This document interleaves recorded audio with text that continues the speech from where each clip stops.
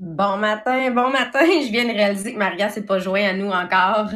Donc, on est en live sur Podbean. C'est le temps de partager. Déjà pour commencer, pour ceux qui se sont déjà joints avec nous, on a déjà David Bossé, on a déjà Dominico, on a Andy, Neil, Jacinthe, Topper Karine, Maë, Suzanne qui sont là, Valérie Coffin, Marie-Pierre, my God, vous êtes déjà plusieurs et merci de partager déjà ce matin.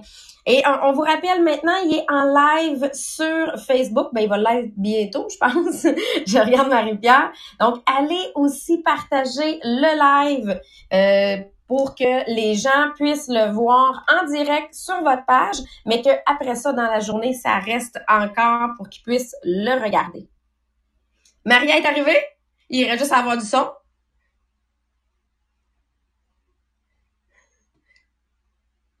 En bas à gauche. En bas à gauche. Ça, c'est le nouveau mot de tout notre MLM à nous. Chaque fois que le monde vient sur un Zoom, on fait en bas à gauche. Il y a un micro. OK, vous allez rire, là. On dirait que je viens de faire ça la première fois un podium. J'attendais, j'ai dit, mais ils sont où? Mais ils sont où? J'ai dit, mais voyons, ils attendent quoi pour se joindre au Zoom? Avant que je réalise, il fallait que je change de Zoom number. C'est le fun, hein? OK. Alors, bienvenue à tous, bienvenue à tous. C'est un sujet qui m'interpelle beaucoup aujourd'hui et j'ai fait appel à Sylvain Lalonde d'être avec nous parce que Sylvain Lalonde, cette année, à la fin 2019, il atteint son statut de millionnaire en valeur nette. D'ailleurs, c'est ça qu'on va parler aujourd'hui. Puis, il n'a aucune idée des questions que je vais lui poser, mais parce que c'est mon fils Tupperware, je sais qu'il est prêt tout le temps. Alors, merci Sylvain d'être là. En passant, là, ma gang de Zoom ce matin sur Facebook, regardez, nous avons Noël de la France. Dis bonjour Noël, dis bonjour à tout le monde. Merci d'être avec nous. C'est la maman Sylvie Chabot en haut. Sylvie, c'est-tu le fun, hein? Tu suis une formation avec mamie. Ça, c'est la beauté de la technologie aujourd'hui. Tu sais, on regarde les bienfaits. Ça réunit la planète entière est devenue un village. C'est magnifique, magnifique. Alors, le sujet aujourd'hui, ça va être les finances. Et on va commencer avec la première partie qui est demander de l'aide. Mais pour les gens qui nous rejoignent pour la première fois aujourd'hui, que vous soyez sur Podbean ou Facebook ou en Zoom, est-ce que Marie-Pierre a écrit le code de Zoom qu'ils veulent nous rejoindre? Ça serait le fun, OK? Jean-Philippe, juste mets les gens à jour. Si jamais quelqu'un arrive pour la première fois aujourd'hui, les mettre en contexte pour qu'ils puissent me suivre. Donc, ce qu'on a abordé dans les derniers jours, c'est qu'on le voit en ce moment avec ce qui se passe, c'est qu'on doit transformer notre temps. Donc, on n'a pas plus de temps dans une semaine, hein, parce qu'il y a toujours 168 heures. C'est pas parce qu'on est pogné à la maison qu'il y a plus d'heures dans une semaine. C'est juste que la nature de nos tâches a changé. Donc, avec ce temps-là, il faut le transformer. Donc, utilisez-le à bon escient pour peut-être développer une habileté, développer une passion que vous êtes toujours dit, quand je vais avoir du temps, quand je vais avoir du temps. Ah, plus tard, je vais faire ça. Donc, pour pouvoir la développer, c'est le temps en ce moment. Aussi, voir à ta job, quelles étaient tes ambitions, quelles sont-elles encore en ce moment, qu'est-ce que tu pourrais aller développer du point de vue de l'éducation pour pouvoir avoir à ton retour ou quand tout ça va revenir à la normale, avoir une promotion, avoir un plus grand revenu. Donc, pense à ça aussi. Ensuite, de commencer à penser aussi à développer des relations encore avec d'autres personnes. Donc, toujours dans l'optique de je veux développer une passion, je veux développer une utilité, je veux faire quelque chose de plus à ma job. Puis, qu'est-ce qui est de plus important? C'est de choisir avec qui vous allez vous tenir en ce moment. Ce à quoi vous voulez développer, ce à quoi vous voulez ressembler plus tard, ce à quoi vous voulez être comme personne, ben, choisissez les bonnes personnes pour vous entourer. Et ce sont ces bonnes personnes-là qui vont vous faire nibler vers le haut, qui vont vous faire les bons choix. Donc, on va parler aujourd'hui de coach, on va parler de mentor. Donc, de bien le choisir pour être sûr de nibler vers le haut avec cette personne-là puis d'aller choisir les meilleurs. Et probablement l'activité la moins coûteuse qui existe en ce moment, c'est de lire des livres de développement personnel, d'inspiration. Puis c'est une des choses qu'on qu'on vous a demandé. Marie-Pierre, vu que c'est toi qui les a lus tout à l'heure, peux-tu nous mentionner quels ont été les livres qui nous ont été sortis sur le groupe Les Millionnaires des Diamants? Oui, en fait, Valérie Coffin nous en a recommandé 2. Évidemment, Le Secret qu'on a parlé, même le film à écouter dernièrement. Et le deuxième, que moi, c'est la première fois que je l'entendais, c'est Les lois dynamiques de la prospérité. Et on a Ricky qui nous a recommandé L'obstacle et le chemin. Donc là, vous allez voir sur le groupe inspirationnel Les Millionnaires des Diamants sur Facebook. Je leur ai demandé dans les commentaires pourquoi ils nous recommandaient ces livres-là. Comme ça, ben, si vous lisez ça, les commentaires, ben, vous allez pouvoir choisir par lequel commencer selon qu'est-ce que vous avez besoin. Donc, gênez-vous pas pour poser des questions quand quelqu'un vous recommande un livre, parce que peut-être c'est pas nécessairement qu'est-ce que tu as besoin en ce moment, puis il y a un autre meilleur pour toi. Donc, posez des questions et vous allez pouvoir choisir le livre que vous avez besoin en ce moment. Merci Marie-Pierre. Ah, vas-y, Maria. Non, mais tout ensemble aussi, on a demandé aux gens de faire l'exercice comme Sabrina l'a fait. Alors, dans ces moments ici, c'est très, très important de souligner 3 choses qui est bien fait de cette crise qu'on vit dedans et 3 choses que ça va amener à changement. Donc, juste Sabrina, répète ce que tu as dit hier. Puis, comme ça aussi, il y a des gens qui nous rejoignent. Il y a beaucoup de nouveaux mondes ce matin. Donc, s'ils nous rejoignent ce matin, ils vont comprendre l'exercice à faire.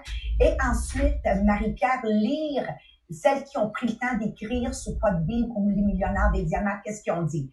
Vas-y, ma belle Sabrina. Oui. Donc, j'ai sorti dans le fond 3 choses que la situation m'avait amené à éliminer. Dans le fond, j'ai 700 litres, c'est fou quand on calcule ça, mais 700 litres d'essence de moins en 1 mois de consommer. Donc, pour l'environnement et pour mon portefeuille, ça fait une énorme différence. C'est sûr, moins de dépenses parce que on est à la maison, donc il n'y a pas de petits restos en chemin, il n'y a pas de « Ah, j'ai vu ça, ça a l'air beau, je vais le prendre », tu sais, donc juste les extras qui sont partis. Et l'autre chose, c'est mes heures de route. Moi, je faisais entre 15 et 20 heures de route par semaine. Donc, au niveau du temps dans mon horaire, je viens de gagner ce temps-là, mais au niveau de l'énergie aussi. Parce que moi, je disais, moi, je suis un troqueur à temps partiel, puis je ne sais pas.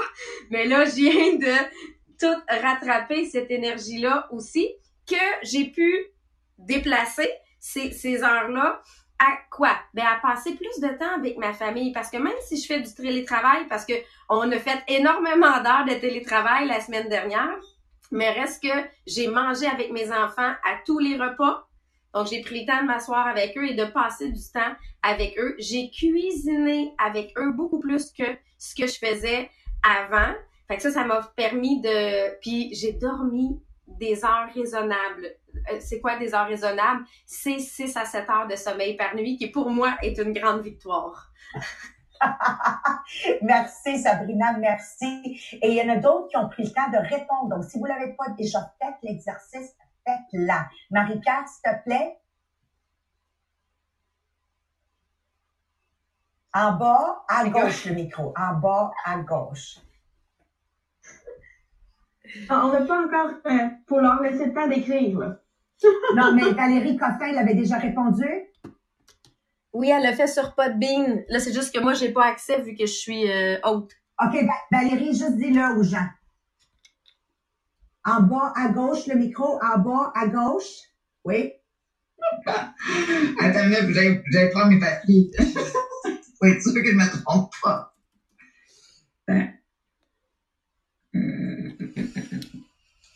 Là, je perds du temps. Attends, là, ça me stresse, je ne m'attendais pas à dire ça. J'ai gagné du temps, ça c'est sûr pour moi. Je cherchais du temps tout le temps. J'en avais pas assez. Là, j'en ai plein. Je peux plus me concentrer à faire plein de choses que je voulais faire. Et ça, c'est bon. Tu t'es remis à faire de l'exercice? Ben, ça, j'en faisais un peu, mais depuis 2 ans, j'en fais moins, mais j'en avais pas de temps. Puis en tout cas, là, oui, je suis allée faire mon kangourou. Et aussi, avec mon conjoint, on a beaucoup plus de temps ensemble. Je travaillais vraiment beaucoup. Puis ça a renforcé, veux pas, si dans des situations comme ça, si t'es tout le temps avec ton conjoint, ben, c'est soit que ça renforce fort, ou ça peut faire l'inverse. Mais nous, ça fait fort, parce que dans les moments plus difficiles, lorsque ton conjoint puis toi, vous vous soudez ensemble, mais ça fait une force phénoménale. Hein. Votre couple devient fort, fort, fort. Donc ça, j'apprécie ça, les moments quand on voit des difficultés, mais t'apprécies ton conjoint encore plus si tu fais ça comme ça. Et l'autre chose qui m'avait marqué, c'est que tu avais écrit que tu avais pris une pause sur tes placements de 600 $ par semaine. Oui. À partir de la semaine, je l'ai pas fait cette semaine, j'avais encore de l'argent qui rentrait. Mais à partir de la semaine prochaine, j'ai plus rien que je vais peser sur pause. Valérie, tu vas aimer avoir Sylvain Lalonde ici avec toi aujourd'hui, OK? Donc, une partie du podcast, on l'a bâti pour toi aussi, OK? Alors, on va aller immédiatement avec le sujet, les finances. La première des choses, c'est d'aller chercher de l'aide. Il y a plusieurs façons de demander de l'aide. Parmi vous, peut-être vous avez des amis qui sont financièrement en succès, que vous pouvez demander de l'aide. Pas nécessairement au niveau de prêter de l'argent, mais de l'aide, quelles sont leurs recommandations? Ça peut être un membre de ta famille ou l'évident, c'est un institut financier, OK? D'utiliser les ressources autour de vous si jamais vous êtes en difficulté financière ou peut-être pas là où vous voulez l'être financièrement. Bon. Alors, on va parler des planificateurs financiers. Puis là, quand j'ai rentré là-dedans, moi, il faut que vous sachiez, moi, que les planificateurs financiers, on fait deux. OK? Je me souviendrai toujours de la fois qu'un monsieur est venu nous rencontrer de quelle institution. Et il s'est assis dans mon bureau, Mohamed était là, et là, il nous parlait comment il allait prendre notre argent puis le placer. Puis là, plus qu'il parlait, plus que j'entendais plus ces mots, je voyais juste sa bouche flapper, là.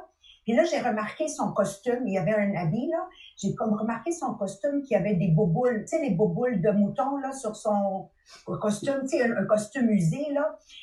Puis là, je regarde, pantalon un peu trop court pour lui. Ça veut dire que ça faisait longtemps qu'il avait le costume, qu'il avait comme engraissé, donc il avait comme raccourci un peu, là. Puis ses souliers qui étaient dus pour un beau cirage, là. Puis c'était plus fort que moi. Aujourd'hui, j'ai un peu plus de diplomatie, mais pas à ce temps-là, donc moins, c'est-à-dire. Et là, je l'ai regardé, j'ai dit, monsieur, on va l'appeler Jean-Jacques, OK? J'ai dit, et vous avez combien d'argent à votre actif? Comme dans ton compte de banque, t'as combien de cash, là? Hey, toi, t'aurais dû voir l'orignal sur l'autoroute. OK? Puis là, mon mari, qui est complètement l'inverse de moi, il a de la classe, il est calme, il est poli, il me regarde. Mais Maria, mais c'est ça, OK? Jugez-moi si vous voulez, là.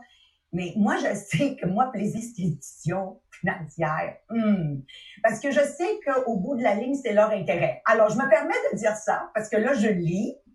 Qu'est-ce que je lis? Ils disent, bon, en moment de crise financière ou de recommandation, vous pouvez aller voir un institut, mais rappelez-vous que leur objectif est toujours de vous vendre des produits additionnels pour augmenter leur profit. Je dis, attends, faut que je le fasse. Bon, c'est pas moi qui me le dis, c'est le livre, OK? OK, c'est parfait. Donc, on a couvert cet aspect-là, mais ça reste que je vais aller faire un emprunt hypothécaire si je veux investir dans un immeuble. OK? Tout ça, attendez. Donc, les gens vont me dire, mais quelle autre option que j'ai? Ben, du coaching. Aller chercher du coaching. Juste toi, Jean-Philippe. Tu sais, quand le monde adhère à un MLM qui, premièrement, a un nom avec une bonne réputation, un MLM qui demande zéro investissement, et surtout un MLM qui demande zéro inventaire. La quatrième chose, il faut que vous regardez, est-ce que votre MLM vous forme gratuitement? Donc, où on apprend une grande partie des finances, Jean-Philippe, puis la gestion du temps, puis voir grand, puis se fixer des rêves. Peux-tu partager avec l'audience?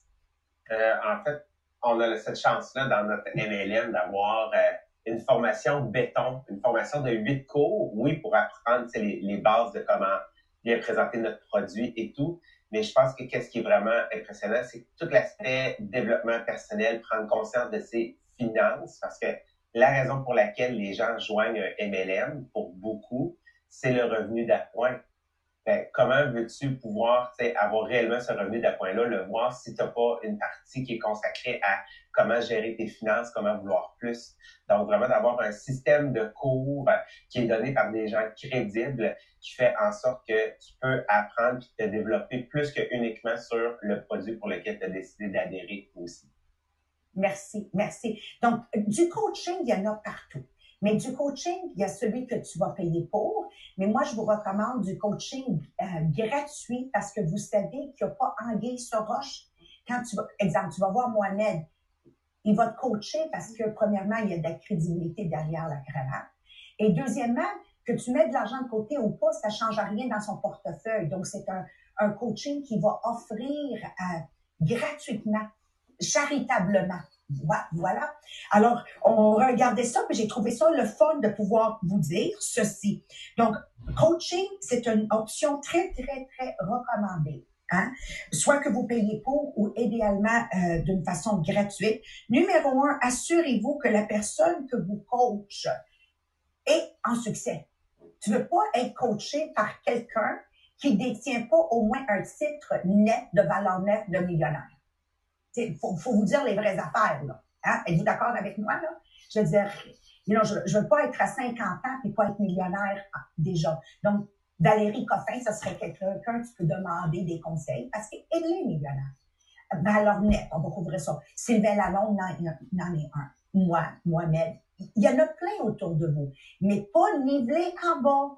Parce que moi, j'ai une expression que j'aime beaucoup utiliser dans mon MLM. Faites pas l'aveugle qui guide l'aveugle. Donc, tu as de la misère à générer des nouvelles reps dans ton équipe, puis tu consultes avec un autre qui a aussi de la misère à avoir des nouvelles représentantes dans ton équipe. Qu'est-ce que vous êtes en train de faire? Si je vais demander de l'aide, je vais aller demander quelqu'un de l'aide. À la base, numéro 1, crédibilité. Est-ce qu'ils sont déjà millionnaires? Non? Ben, pose pas de questions. Pose pas de questions. OK? Deuxièmement, ils doivent être des excellents écouteurs, great listeners. They've got to be great listeners. OK? Parce que quand ils me permettent de parler, ils me permettent d'embrasser mes peurs quand ça vient à l'argent avec courage. OK? Ils sont capables à force de m'écouter et à force de me laisser parler, ils vont être capables de démystifier pourquoi je suis pas capable de mettre de l'argent de côté. Puis ici, je pourrais demander tout simplement à Lénalé, qui arrive d'un voyage avec nous au Cancun Montales.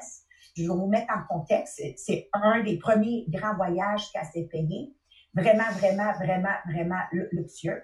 Puis le premier matin, on s'en va déjeuner. Puis il y avait moi, Nadine, Mohamed et Lénalé. Puis c'est grandiose. Là. J'ai pas de mots pour vous dire comment c'est grandiose. C'est tout ce que tu peux imaginer en dessous de la lune, là, elle avait devant elle. Puis Mania s'assoit avec son assiette à la table et elle se met à pleurer. Puis là, je disais, Lynn, avec ma délicatesse d'écoute, Lynn, voyons donc, c'est quoi ces niaiseries-là? Alors, c'est mon amie Lynn, hein, depuis quasiment 30 ans. Là. Je suis quand même une bonne amie, là, ça paraît pas toujours, là, mais Lynn, juste partage avec eux ce moment que tu as vécu et pourquoi. Ben, tout simplement, c'est que je voyais trop d'abondance qui n'était pas permis à tout le monde. Puis je me sentais comme un peu coupable d'être dans la surabondance parce que, écoute, c'était un buffet, il y avait je ne sais pas combien de tables, puis de n'importe qui, le saumon dégradé en 56 catégories. Là. Alors, à un moment donné, je trouvais que c'était trop, parce que j'étais trop émue et je me disais, c'est pas possible d'être dans un pays qui ne peut pas vivre ça tout le monde. Alors, je me sentais comme une imposteur. Tu sais, c'était comme en tout cas, je me sentais, c'était comme, je pouvais pas, en tout cas, c'est vraiment comme j'étais un imposteur parce que je me disais, peu de gens peuvent vivre ce genre de choses-là, puis je me sentais pas bien de le faire. Merci, Lynn. Puis reste toujours avec moi, démuté. C'est pour ça que beaucoup de gens ont une relation négative avec l'argent. Parce que Lynn a fait du missionary work au Rwanda. Elle a connu la pauvreté extrême. Elle a vu les gens dans la pauvreté extrême. Elle-même, elle a adopté un enfant que littéralement, elle l'a pris sur le bord de la rue. Elle avait 3 ans, puis elle pesait 9 livres. Tu comprends?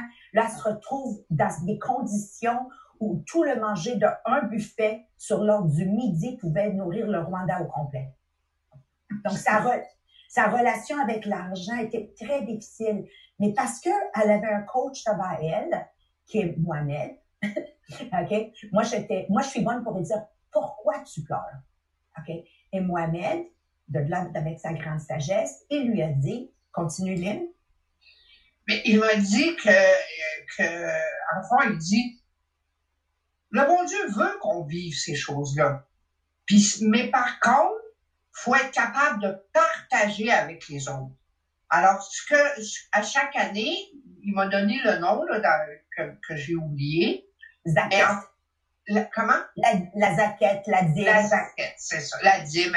Alors, c'est d'être capable de remettre, en fait, 10% de tes revenus à des gens dans le besoin. Donc, tu aides aussi des gens à atteindre le même degré de succès et d'abondance que toi. Parce que ce que tu vas partager va te multiplier. Voilà. C'est ça qu'il m'a dit. Et cette année-là, qu'est-ce que tu as fait l'année passée en 2019? Et là, c'était en 2019 qu'on a fait ce voyage-là. Alors, à mon retour, quand je suis arrivée, c'était la guignolée des médias. Alors, dans ma tête, je me suis dit, donc, il faut que je le fasse pour que je me sente bien d'avoir profité de ce voyage-là. Donc, je suis allée à mon guichet, j'ai sorti des liasses, j'ai mis dans une bonne enveloppe, j'ai cacheté, et le matin de la guignolée, la première personne que j'ai rencontrée, j'ai mis mon enveloppe et mon don était fait. Donc, ça m'a soulagée d'avoir pu contribuer à des gens à avoir un beau panier de Noël cette année-là. Merci. Alors, rappelez-vous que plus que vous gagnez, plus vous venez en aide et non le sens inverse. Donc, avoir un coach qui a une excellente écoute et qui a une grande capacité, on a couvert ça en même temps, de communiquer avec toi de la bonne façon pour que ta relation avec l'argent devienne une positive. Donc, de sortir de la peur. Et ensuite, il y a aussi l'acceptance de l'argent. L'abondance vient vers moi en grande quantité. Parce que tu sais que tu vas avoir la bonne âme et la bonne façon de repartager une partie de ces avoirs. Donc, plus vous gagnez, vous savez que les gens qui gagnent le plus dans la vie, ce sont les gens les plus généreux. Donc, ça, c'était la deuxième partie. Puis ça m'a parlé beaucoup, beaucoup, beaucoup parce que j'y crois énormément. OK. L'autre chose qui est importante, c'est d'avoir un bon rapport avec ton coach ou la personne que tu consultes avec au niveau des finances. Faut que tu sens réellement que cette personne, son seul et unique but, c'est de t'aider à être financièrement à l'aise. Okay? Donc, ayez un très bon rapport et non quelqu'un qui est là pour se valoriser eux-mêmes. Tu sais, des fois, tu as des coachs qui ont réussi dans la vie, mais t'as pas fini de parler, qui te coupent la parole, puis ils disent « Oh oui, moi aussi, moi aussi, moi aussi ». Tu sais, Lynn n'a pas besoin de savoir moi aussi qu'est-ce que j'ai fait dans la vie, là. Lynn avait besoin de savoir, elle, dans sa vie à elle, qu'est-ce qu'elle avait besoin de faire. Puis ça, vous allez détecter tout de suite si tu es un bon coach ou pas. Dès que la personne, vous êtes en train de demander des recommandations ou le coach que tu as choisi, arrête pas de dire moi aussi, moi aussi, moi aussi, en t'interférant. Ça, c'est un signe que cette personne se sert de toi pour se auto-valoriser au lieu de te valoriser toi puis t'aider toi, OK? Ensuite, un bon coach, sa seule et unique inspiration, c'est de te motiver toi et t'inspirer toi à devenir la personne que vous voulez devenir. Okay? Puis, une des choses que ce bon coach va vous faire rappeler, c'est que plus tu en gagnes, plus tu vas être capable d'en donner.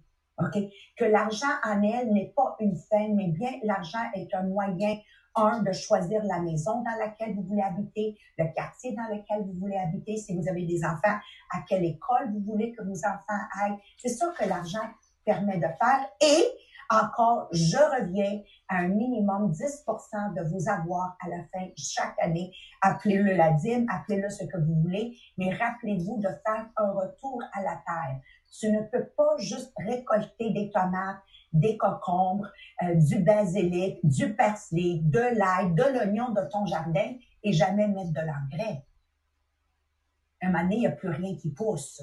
Alors, quand vous prenez une partie, hein, on fait du compostage avec les feuilles, whatever, et on remet à la terre, mais quand vous prenez une partie de ce que vous avez gagné et vous le remettez à la terre, votre jardin l'année prochaine va être encore plus, et voilà, abondant. OK, so remember this. La prochaine étape, c'est d'apprendre à vous fixer des objectifs financiers. Alors, peu importe où vous êtes rendu, à quel âge vous êtes rendu, où voulez-vous être à 20 ans? Où voulez-vous être à 30 ans? Où voulez-vous être financièrement à 40 ans?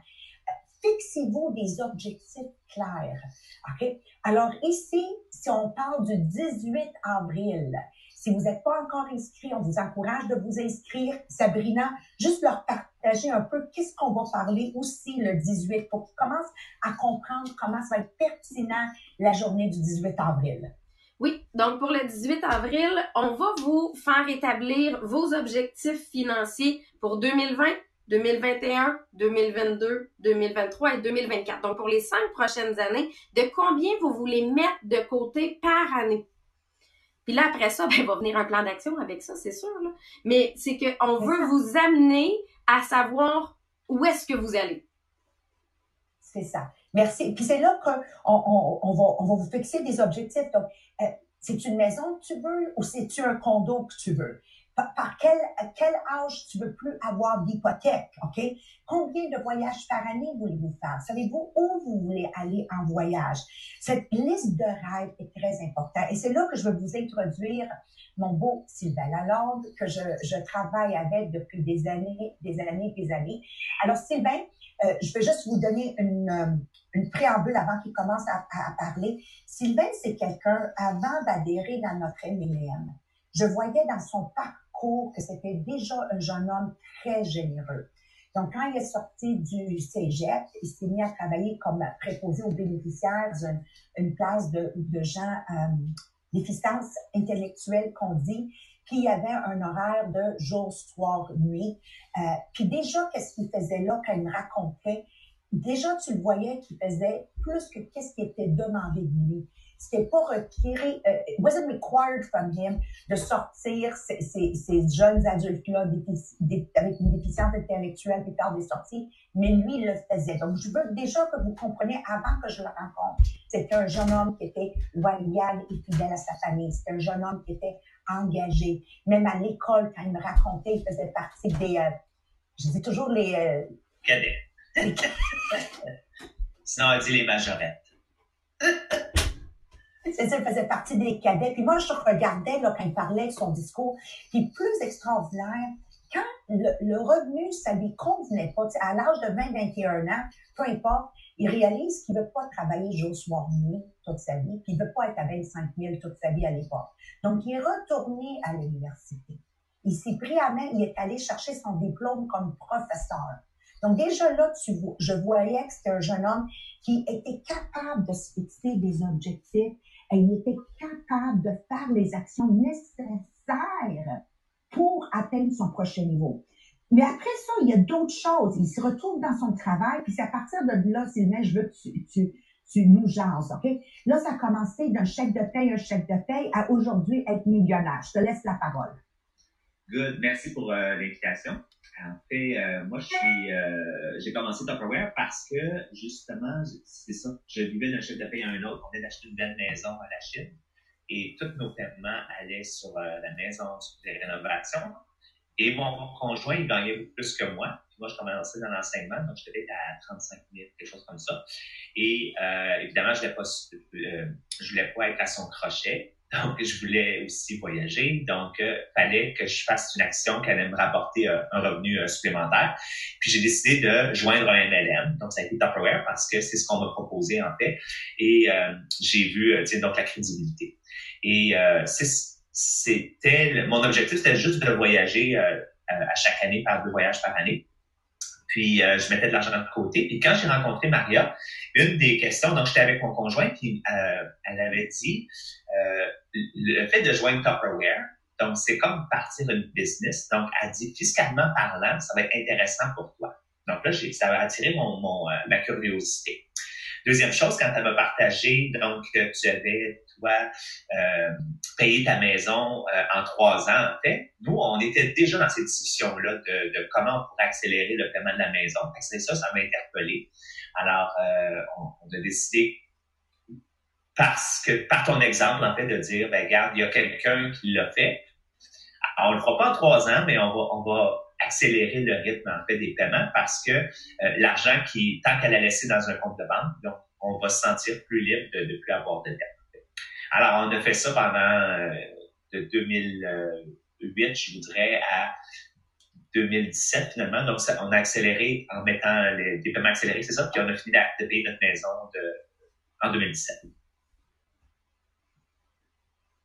Puis Sylvain, moi, j'ai une question avec toi. Il y a eu des moments de vache-maigre que j'appelle, OK? Parce qu'à un moment donné, il a fait le saut de professeur d'école à juste un temps plein dans son MLM.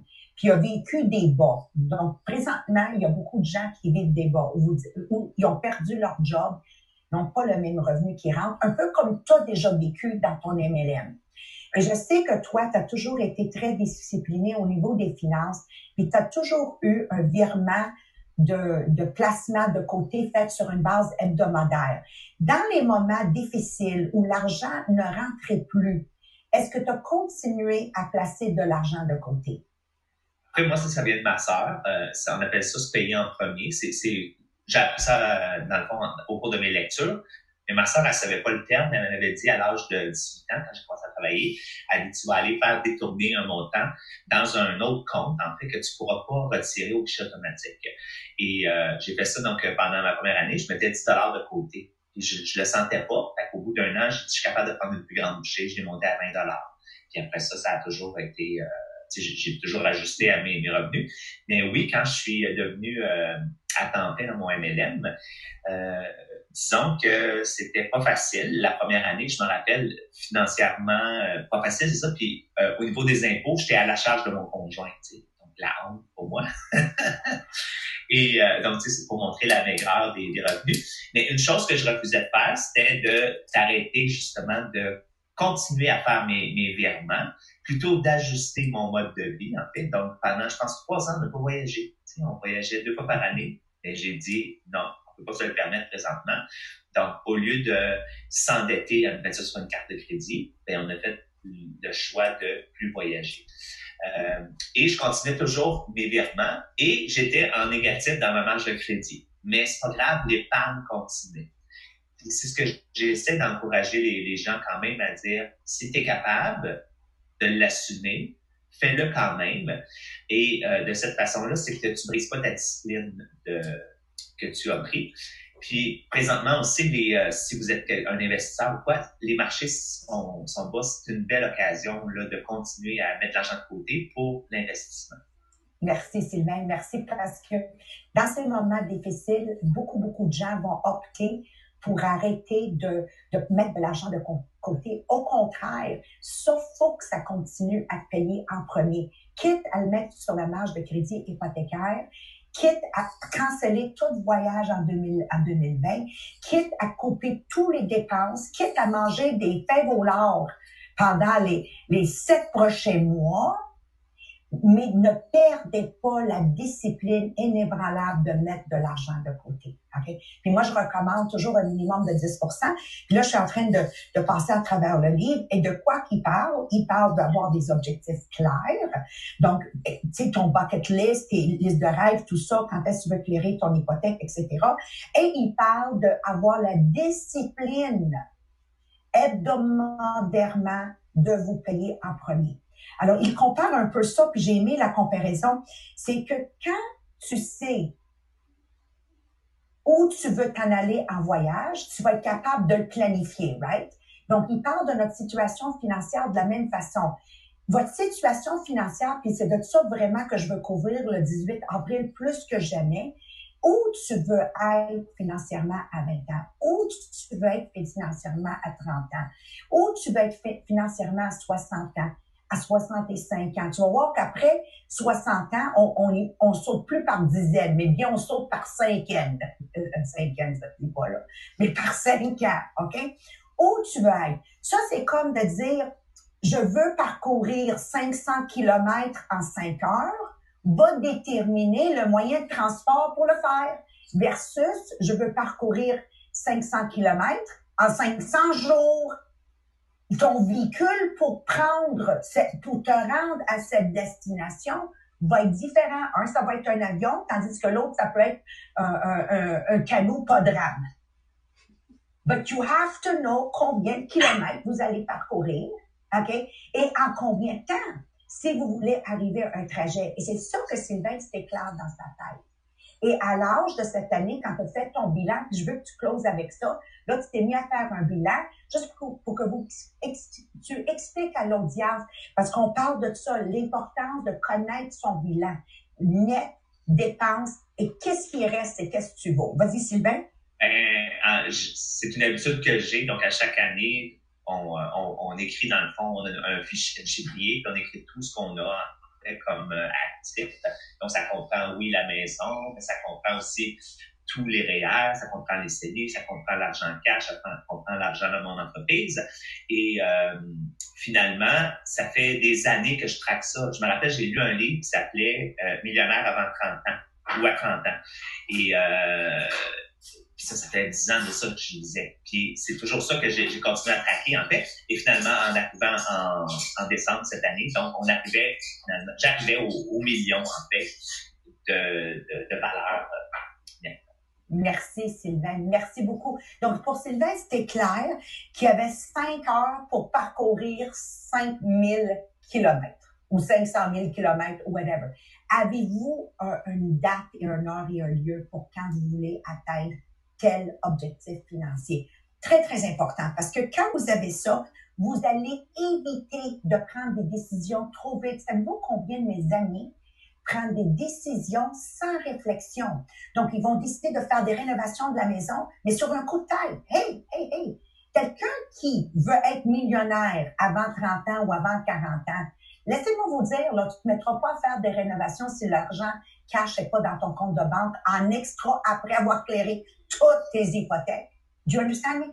Et c'est là où les gens vont faire des décisions que j'appelle non sensées. Ils vont faire une rénovation qui n'est pas nécessaire. Ils vont partir en voyage qui n'est pas nécessaire. Ils vont acheter des affaires pas nécessaires parce qu'il n'y a pas de clarté financière. Puis, moi, je vais vous partager, moi, les 10 premières années, quand j'ai acheté ma franchise, moi et Mohamed, là, c'était la ceinture attachée au grand maximum, ou comme on a couvert dans le podcast précédent, on s'est éloigné de la table pour manger juste ce qu'on avait besoin. Prenez votre temps avant de prendre une décision. Tout le monde qui n'a pas une trajectoire financière claire prenne des décisions trop vite. Puis moi, je peux vous dire que, comme mon beau Sylvain apprend, avant qu'il prenne une décision, il fait ses recherches, il rumine, il consulte. Puis ça, Sylvain, je suis fière de toi parce que ça t'évite des erreurs inutiles puis de prendre des risques inutiles. Beaucoup de gens gaffent dans leur vie parce que ils agissent juste trop vite puis ils prennent jamais le temps de consulter des gens comme ils voudraient devenir. Et ça, l'objectif, c'est toujours de vivre sa vie de rêve. Êtes-vous d'accord avec moi? Puis d'être ces gens que vous êtes les grands donneurs à chaque année. Puis j'ai beaucoup aimé Chantal. Chantal, tu as bien partagé ça. Des fois, là, être un don, si vous n'avez pas le 10% pour le donner, mais juste nourrir quelqu'un. Oui, ça se fait aussi. Il y a plusieurs formes d'être charitable. Alors, pour terminer, c'est de connaître exactement votre valeur nette, comme Sylvain Lalonde vient de vous dire, et ensuite choisir votre véhicule de transport pour vous rendre. Alors, quelqu'un comme Sylvain, je vais m'en tenir à Sylvain, je pourrais prendre plusieurs exemples ici. Quelqu'un comme Sylvain est passé de préposé aux bénéficiaires à professeur d'école, OK?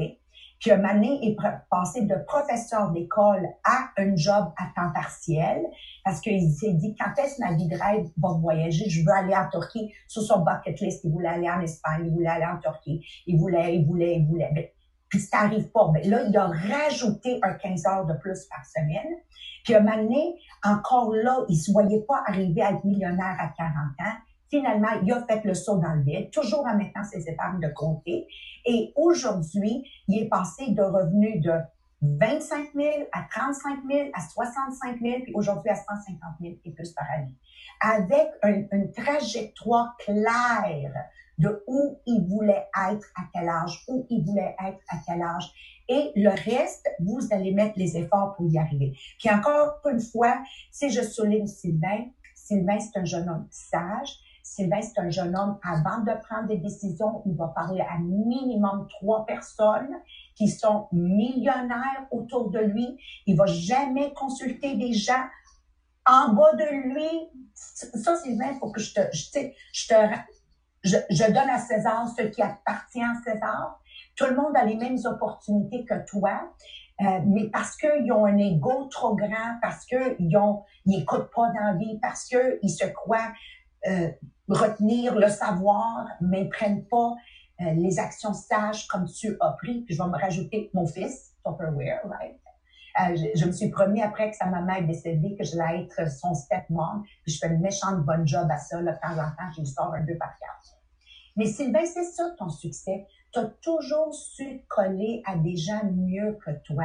Tu n'as jamais été intimidé par leur succès. Tu as jamais envié leur succès. Tu n'as jamais pensé de détenir plus de savoir qu'eux autres. Et ça, c'est juste un début, mon cher Sylvain. Tes années devant toi vont être 10 fois plus prospères dans tout ce que tu as connu. Peut-être pas dans ce MLM. On dit toujours, c'est Dieu qui décide ta trajectoire. Mais une chose est sûre et certaine, Sylvain, ton avenir est un brillant parce que ton âme, elle est bonne puis elle est pure. Alors moi, je vous laisse sur ça aujourd'hui. Un gros merci d'être avec moi. Lénalé, j'aurais pu dire le même discours avec toi, mon amour. Fais-toi confiance, faites-vous confiance et collez-vous à des gens qui sont mieux que vous. N'essayez pas d'être la personne la plus intelligente dans la pièce. À chaque fois que je suis dans une pièce, et si je me dis je suis la personne la plus intelligente, j'ai un problème avec les gens que je me tiens avec. I cannot be the smartest person in the room. Alors, lundi, Jean-Philippe, qu'est-ce qu'ils peuvent s'attendre? Moi, je vous laisse de mon côté à moi. Vas-y, Jean-Philippe. On débute un nouveau chapitre, puis je l'ai pas lu, fait que je peux pas dire à OK, moi, je vais vous le dire. Je l'ai déjà parcouru. Alors, vous allez vous attendre maintenant à avoir les outils. OK? Aujourd'hui, je vous ai fait une rentrée en matière avec qui vous tenir. Je vous ai fait une rentrée en matière de vous fixer des objectifs, une rentrée en matière, quelles sont les façons de vous prendre. Mais lundi, on va attaquer les outils marteau, tournevis, duct tape pour mon père est très important. OK? Et voilà, on va rentrer dans les outils. Sabrina, t'avais-tu d'autres choses que tu voulais rajouter? Oui, je veux juste rappeler de continuer à partager en nous taguant Marie-Pierre Tétrault, Jean-Philippe Jacques, Maria Mariano et Sabrina Tessier parce qu'on fait le tirage pour le billet du 18 avril et pour ceux qui veulent aller acheter leur billet parce que la conférence va être en ligne, le lien est sur Bureau Tupperware Les Diamants. Oui, je sais que sur le Zoom, il y en a déjà plusieurs qui ont leur billet. Merci beaucoup. Et puis là, c'est vraiment partout à travers le monde. Si vous voulez vous joindre à nous, comme nous serons en Zoom, j'aimerais ça qu'on ait des gens d'un peu partout, comme on sait qu'on est suivi un peu partout dans le monde, on a des gens d'ailleurs qui ont commenté de la France dernièrement sur le podcast, fait que ce serait le fun que vous vous joigniez à nous pour le 18. Pas sûr que les Français de France vont comprendre mon français, là, mais même pas vous autres d'ailleurs. OK, c'est bon. Alors, bye, Marie-Pierre, y avait-il d'autres choses? On est bon? Sylvain, merci. Lénolé, merci mon amour. Ciao. Hey, bon vendredi à vous autres. Ciao, oui. Merci. Mon Dieu, on te reste